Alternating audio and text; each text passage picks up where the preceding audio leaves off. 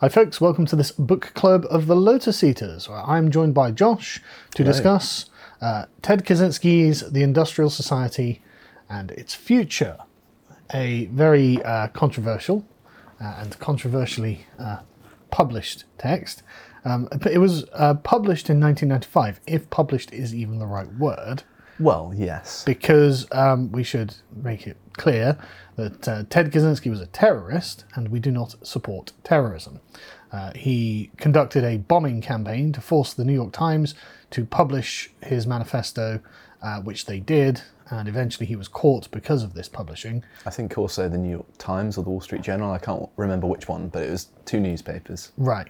But his brother recognised his handwriting, didn't he? Yeah, the thing that he recognised was he used the phrase to have your cake and eat it too. He was very pedantic because the phrase to have your cake and eat it, to his mind, and I suppose more generally, doesn't make sense, but everyone just knows what you mean. And because he was clearly quite pedantic, and specifically so, his brother recognised that specific phrase in the manifesto because it was unique to him. But it's not unique to him. To have your cake and eat it too, as in the correction to it. Well, yeah, but the phrase itself does make sense, because he wants to have his cake and eat it too, which is obviously something you can't do. You can't have the cake and then have eaten the cake, right? Mm-hmm. So the phrase itself does make sense.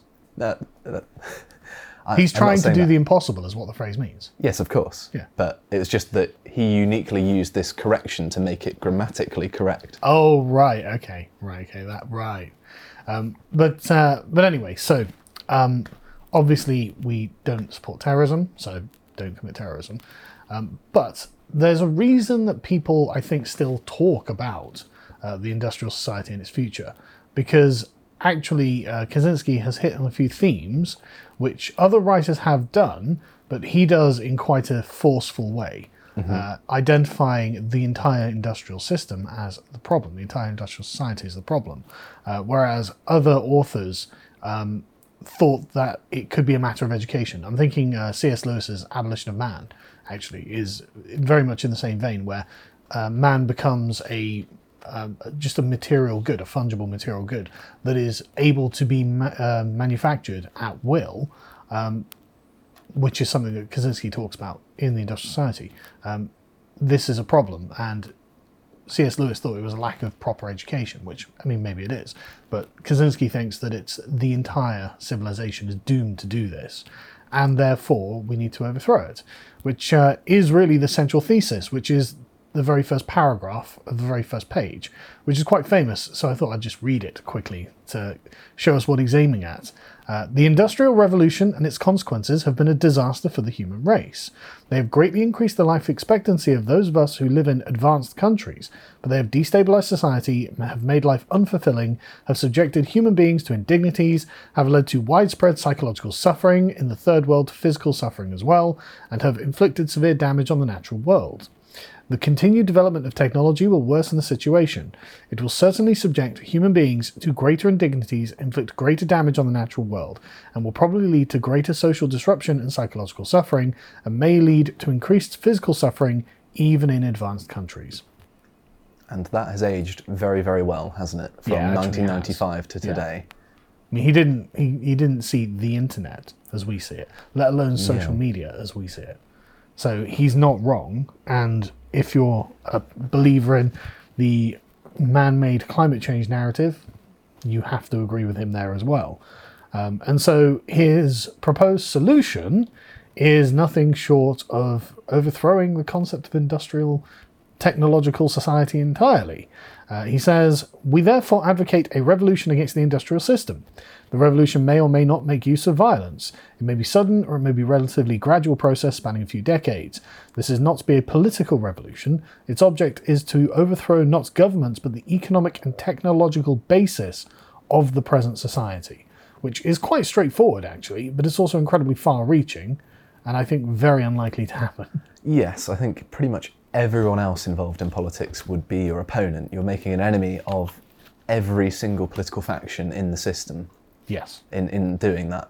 And I think he was a little bit naive to think that he could actually enact any change in the first place. Yeah. it obviously wasn't going to work. But as a diagnosis of the problems of modernity, he at least has one aspect of it fairly well worked out, I think. I think he is right that the way technology is being incorporated into our daily lives is putting us on a path that is, I suppose you would call it unnatural, and this will have consequences. And so we're seeing this all the time. But that's not necessarily something that is that much of a revelation or a No. good prediction, because we'd been so far removed from our own nature. Like, you could argue that the creation of the first city or settlement was when we truly moved away from our nature of hunting and gathering. Yeah. But the first cities were very primitive, right? They were, So of course, yeah. there is a very tangible difference between like a medieval city and the modern industrial city. Oh, it's come a very, very long way in terms of technology, hasn't it? Yeah.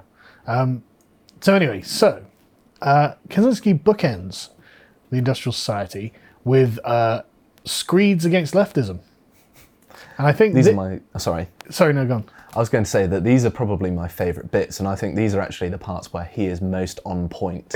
Yes. Yeah. And I think this is why Kaczynski has become popular in just non-left-wing circles online, because he accurately diagnosed what a leftist is all the way back in 1995. He basically is saying these social justice warriors are a real problem, and because Kaczynski was a PhD mathematician, insanely intelligent, definitely autistic, and apparently butted heads with leftists constantly in academia, and that's why he left, if I'm not mistaken. that sounds familiar. Yeah. Although I've not been doing any extracurricular bombing.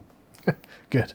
And so the second chapter of this is called The Psychology of Modern Leftism, because Kaczynski is not interested in going through the philosophy of leftism. He, in fact, psychologizes them and says, look, it's always the same kind of person who is a leftist. I'll read a quote, in fact. He says, but what is leftism? During the first half of the 20th century, leftism could have been practically identified with socialism. Today, the movement is fragmented and not clear who can probably be called a leftist. When we speak of leftists in this article, we have in mind mainly socialists, collectivists, politically correct types, feminists, gay and disability activists, animal rights activists, and the like. But not everyone associated with one of these movements is a leftist. What we are trying to get at in discussing leftism is not so much a movement or an ideology as a psychological type, rather a collection of related types. Thus, what we mean by leftism will emerge more clearly in the course of our discussion, because he's talking specifically about the kind of... And the thing is, everyone knows what kind of person he's talking about. Absolutely. And sort of following on from 1995 when he wrote this, there has been a lot of work in political psychology that has found that actually there are a lot of aspects of personality types, which personality types as well can be genetic. So there's a sort of very clear thread for everything in which you can understand the nature of a person based on you could go from the genetics to their personality to their politics, and there's this very clear delineation between them, but there's clearly also a thread running through them at the same time. And you've got, for example, the things that Jordan Peterson points out, whereby he says things like, yes, high openness to experience might make you more of a leftist. Low conscientiousness, high neuroticism, which aren't exactly flattering things. It's basically being open-minded to a fault, lazy and neurotic. Self-critical to a fault. And I tell you what, man, as the father of 4 kids, they definitely have innate dispositions that they are born with, and you spend a lot of time trying to mediate. You don't even need to look at human beings to see this. You can look at animals. You can look at animals. I've had plenty of pets of the same breed, and they all have their own unique personalities. And so you can't say that they're necessarily socialised into it, because the pet owner has remained relatively static and in the way in which the dog is brought up, but yet their individuality, probably stemming from their genetics ultimately, informs how they behave. I'm absolutely convinced that it is biological that children are born with a particular kind of disposition. Because I mean, like in my household, my kids have got wildly different temperaments. And it's like, okay, but you're from the same parents, living in the same household. You haven't been socialized any differently. The same rules have applied consistently. Why is this one drawing on the walls? Anyway, so Ted feels that the leftist exhibits the following negative character traits, which leads them to seek out leftism as an amelioration of their condition. So they have feelings of inferiority, they are over-socialized, and they lack engagement in what he calls the power process. He explains all of this, and we'll go through it shortly. So the next chapter is feelings of inferiority.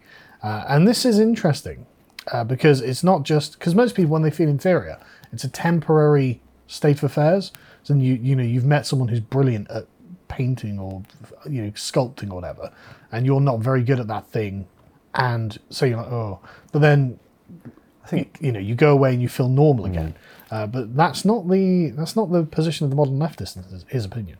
Yeah, the healthy perspective of that is actually excitement, because you can learn something from a person who's better at something than you are. Yeah. And you shouldn't necessarily take it as being a negative thing. I actually really quite enjoy it, because it means, oh wow, not only is this good for me to be around this person, they can teach me some stuff, but also it's humbling, it keeps your ego in check, which is always a helpful thing, I think, for everyone. Well, yeah, it is. But I'm going to read another quote now, because this is, again, just the way you can feel the disdain for the leftist dripping off the page, which a lot of people share.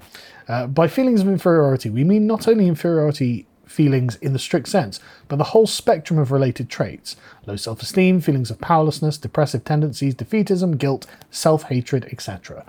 We argue that modern leftists tend to have such feelings, and these feelings are decisive in determining the direction of modern leftism. Obviously true. And so he says that the leftists they use the marginalized groups as a way of kind of ameliorating their own negative feelings about themselves, which again seems to be true. I've got a lot to say about this, actually, in that I think some people may question, well, a lot of leftists don't really have the self-awareness to necessarily know that they're at the bottom of the hierarchy, but it's a very innately encoded biological thing. Like human beings are very social creatures, and social creatures have an intuitive sense of social hierarchy. And so even if they haven't, formally got a reasoning as to why they might be at the bottom of the hierarchy, they just have this feeling that they're not appreciated. And sometimes you can hear them explicitly say so, like, people treat me poorly, I'm not treated very well, I need to turn to politics, which is basically what weak people do if they're not being treated well by the people around them, is they start to use force, which politics is in a sense. Yeah. Well, it absolutely is. And there's a reason that there's a stereotype of what a male feminist looks like. Fat, greasy, balding, disgusting, wiry beard. Like, there's a reason, like, women aren't attracted to that person. They don't get dates. Okay, well, I need to do something to get around women. So of course you do, but it kind of ties into that hilarious phenomenon of all of the sort of 2015 feminists now have sort of archetypes of masculinity as their partners. Yes. Like big, hairy, muscly bikers and that sort of thing. It's like, well, this really doesn't mesh very well with what you're saying. But he's got a great take here about these people. He says, those who are the most sensitive about politically incorrect terminology, again, they've been doing this for years, folks, are not the average black ghetto dweller, Asian immigrant, abused woman or disabled person, but a minority of activists, many of whom do not even belong to any oppressed group, but come from the privileged strata of society. Political correctness has its stronghold among university professors, who have secure employment with comfortable salaries, and the majority of whom are heterosexual white males from upper middle class families. Totally true. Totally true. It's true then as it is now. Probably more true now, if anything, yeah. Yeah, and so the problem with these, the sort of the bio-Leninist constituency that he's identified, the sort of spiteful mutants, as it were, who are resentful that they were not chosen by fate to be at the top of some hierarchy of some natural order, is that they hate strength. And this, I think, is a particularly cutting piece. He says, leftists tend to hate anything that is an image of being strong, good, and successful. They hate America, they hate Western civilization, they hate white males, they hate rationality. The reasons that leftists give for hating the West, etc., do not clearly correspond with their real motives. They say they hate the West because it is warlike, imperialistic, sexist, ethnocentric, and so forth. But where these same faults appear in socialist countries or in primitive cultures, the leftist finds excuses for them. Or at best, he grudgingly admits that they exist, whereas he enthusiastically points out, and often greatly exaggerates, these faults when they appear in Western civilization. Thus, it is clear that these faults are not the leftist's real motive for hating America and the West. He hates America and the West because they are strong and successful. He is so spot on there. Yeah, and I think that totally true. the actual psychological mechanism going on here is that they have the emotions, the negative emotions first and foremost, and then they sort of come up with post hoc rationalizations after the fact for why they feel the way they do. Yeah. That is their attempt at understanding their unconscious reasoning, which, is difficult to a certain extent. Not everyone gets it right.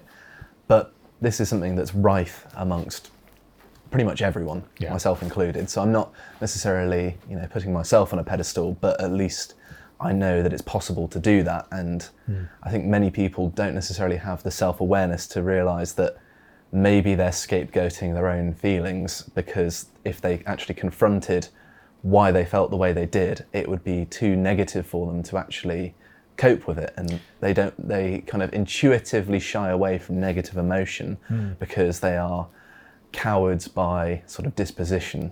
Most people aren't prepared to look in the mirror.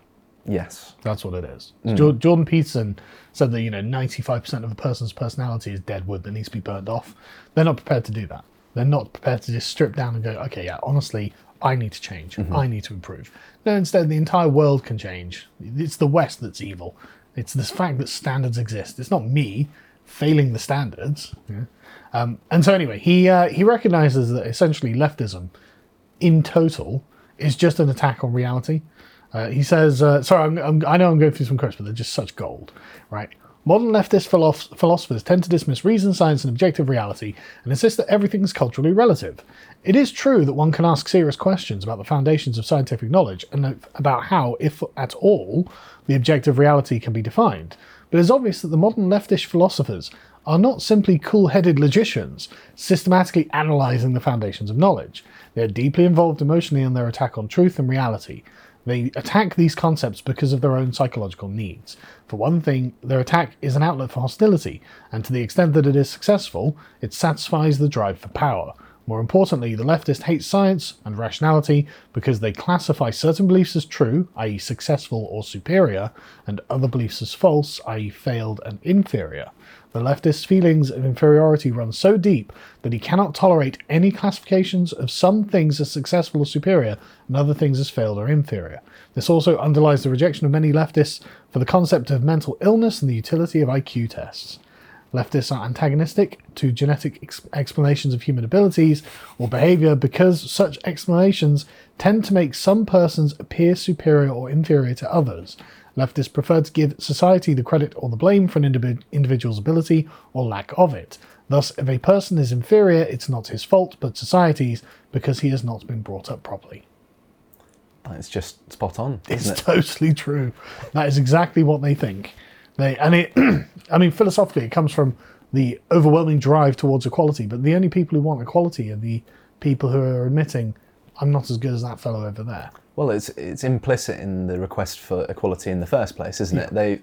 It's funny that some of the people that say the most racist things in the 21st century are the people that meant kind of posing themselves as being on the sides of the group they're being rude about. Yeah, it automatically assumes that group is inferior, actually. And, that's points that Kaczynski very accurately makes. He finishes off this chapter by just saying, look, they're not compassionate in any way, shape or form. They're in fact masochistic. They like to take a kicking and they're not good people. I mean, he makes a great point. It's like, look, why would you make these points if you genuinely believe them in such a dogmatic and hostile way? You're not trying to persuade the person you're talking to that, hang on, we've got a problem. We're doing things wrong. What you're trying to say is you're a terrible person. I hate you. And it's like, yeah, exactly. There's no attempt at persuasion there at all. They're not being reasonable in any way, shape, or form. They are, in fact, enjoying lashing themselves. I think dogmatism always tends to be convincing yourself, in a sense. If you're convinced of your arguments truly, then you feel like they can carry themselves without any sort of rhetorical devices. You can just explain it very coolly and rationally. But also, you don't need the sort of extreme emotional investment that dogmatic people have. So why, if this is true, and you can't be persuaded otherwise because reality doesn't seem to be that way, do you need to be so over the top about it? You know, it's like there's a genuine question there. Well, it's also self-evident in people's delivery when talking about politics that it doesn't go down well. You've got to have a certain emotional possession in your delivery to not be able to read the room well enough. That you know, and screaming and shouting doesn't make people believe you. Yeah, and to sound persuasive, you know, in the first place. But I love the way he sort of finishes the chapter. He says, if our society had no social problems at all, the leftists would have to invent problems in order to provide themselves with an excuse for making a fuss. It's totally true. This is where we've arrived at now. Like, all allegations of, like, systemic injustice. And it's like, well, what's the problem? Well, you know, the air conditioning's too cold for women in the offices. So really, that's the extent of the problem, is it? Men are making crude jokes about women in women's absence. Really, Sadiq Khan? Step in and say, mate, shall we? What, because a guy made a joke? Is that really? Like, literally, this is the extent of your social problem, is it? Anyway, moving on to the next chapter, which is over-socialization. So you're a psychologist, so you can fact-check this afterwards. Psychologists use the term socialization to designate the process by which children are trained to think and act as society demands. A person is said to be well socialized if he believes in and obeys the moral code of his society and fits in well as a functioning part of that society. It may seem senseless to say that many leftists are over-socialized, since the leftist is perceived as a rebel. Nonetheless, the position can be defended, because leftists are not such rebels as they seem.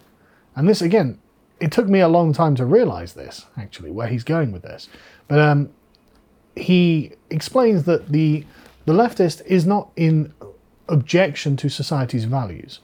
In fact, he is weaponizing society's own values against it. He is pushing on the open door to open it even further. Say, well, look, you're a society that values tolerance and diversity and is against racism. And therefore, I'm going to hoist you by your own petard here. Because why? You know, why would you do that to someone unless you were being malevolent or cruel to them, right? That's entirely spot on. I don't know whether you're going to go a bit more into over-socialization. Right. You go for it. But I actually recently did an episode of Contemplations where I talked about why cities are bad. Right. And we were talking about sort of population density and how being around lots of people, you're not adapted to be around lots of people all the time. We're rural creatures, really. You know, if you think back to how human beings used to live in a more natural state of being, closer to how we would have lived in hunter-gatherer times, we would have seen strangers as a serious threat, wouldn't we? We wouldn't just be tolerating them. And this sort of instinct doesn't go away in our minds. It's going to continually eat away at us. And as we're constantly surrounded by noise, lots of visual stimuli, it wears us down. And I think it makes people stressed and resentful. And you can't help that because it's unconscious. You don't have any control over it.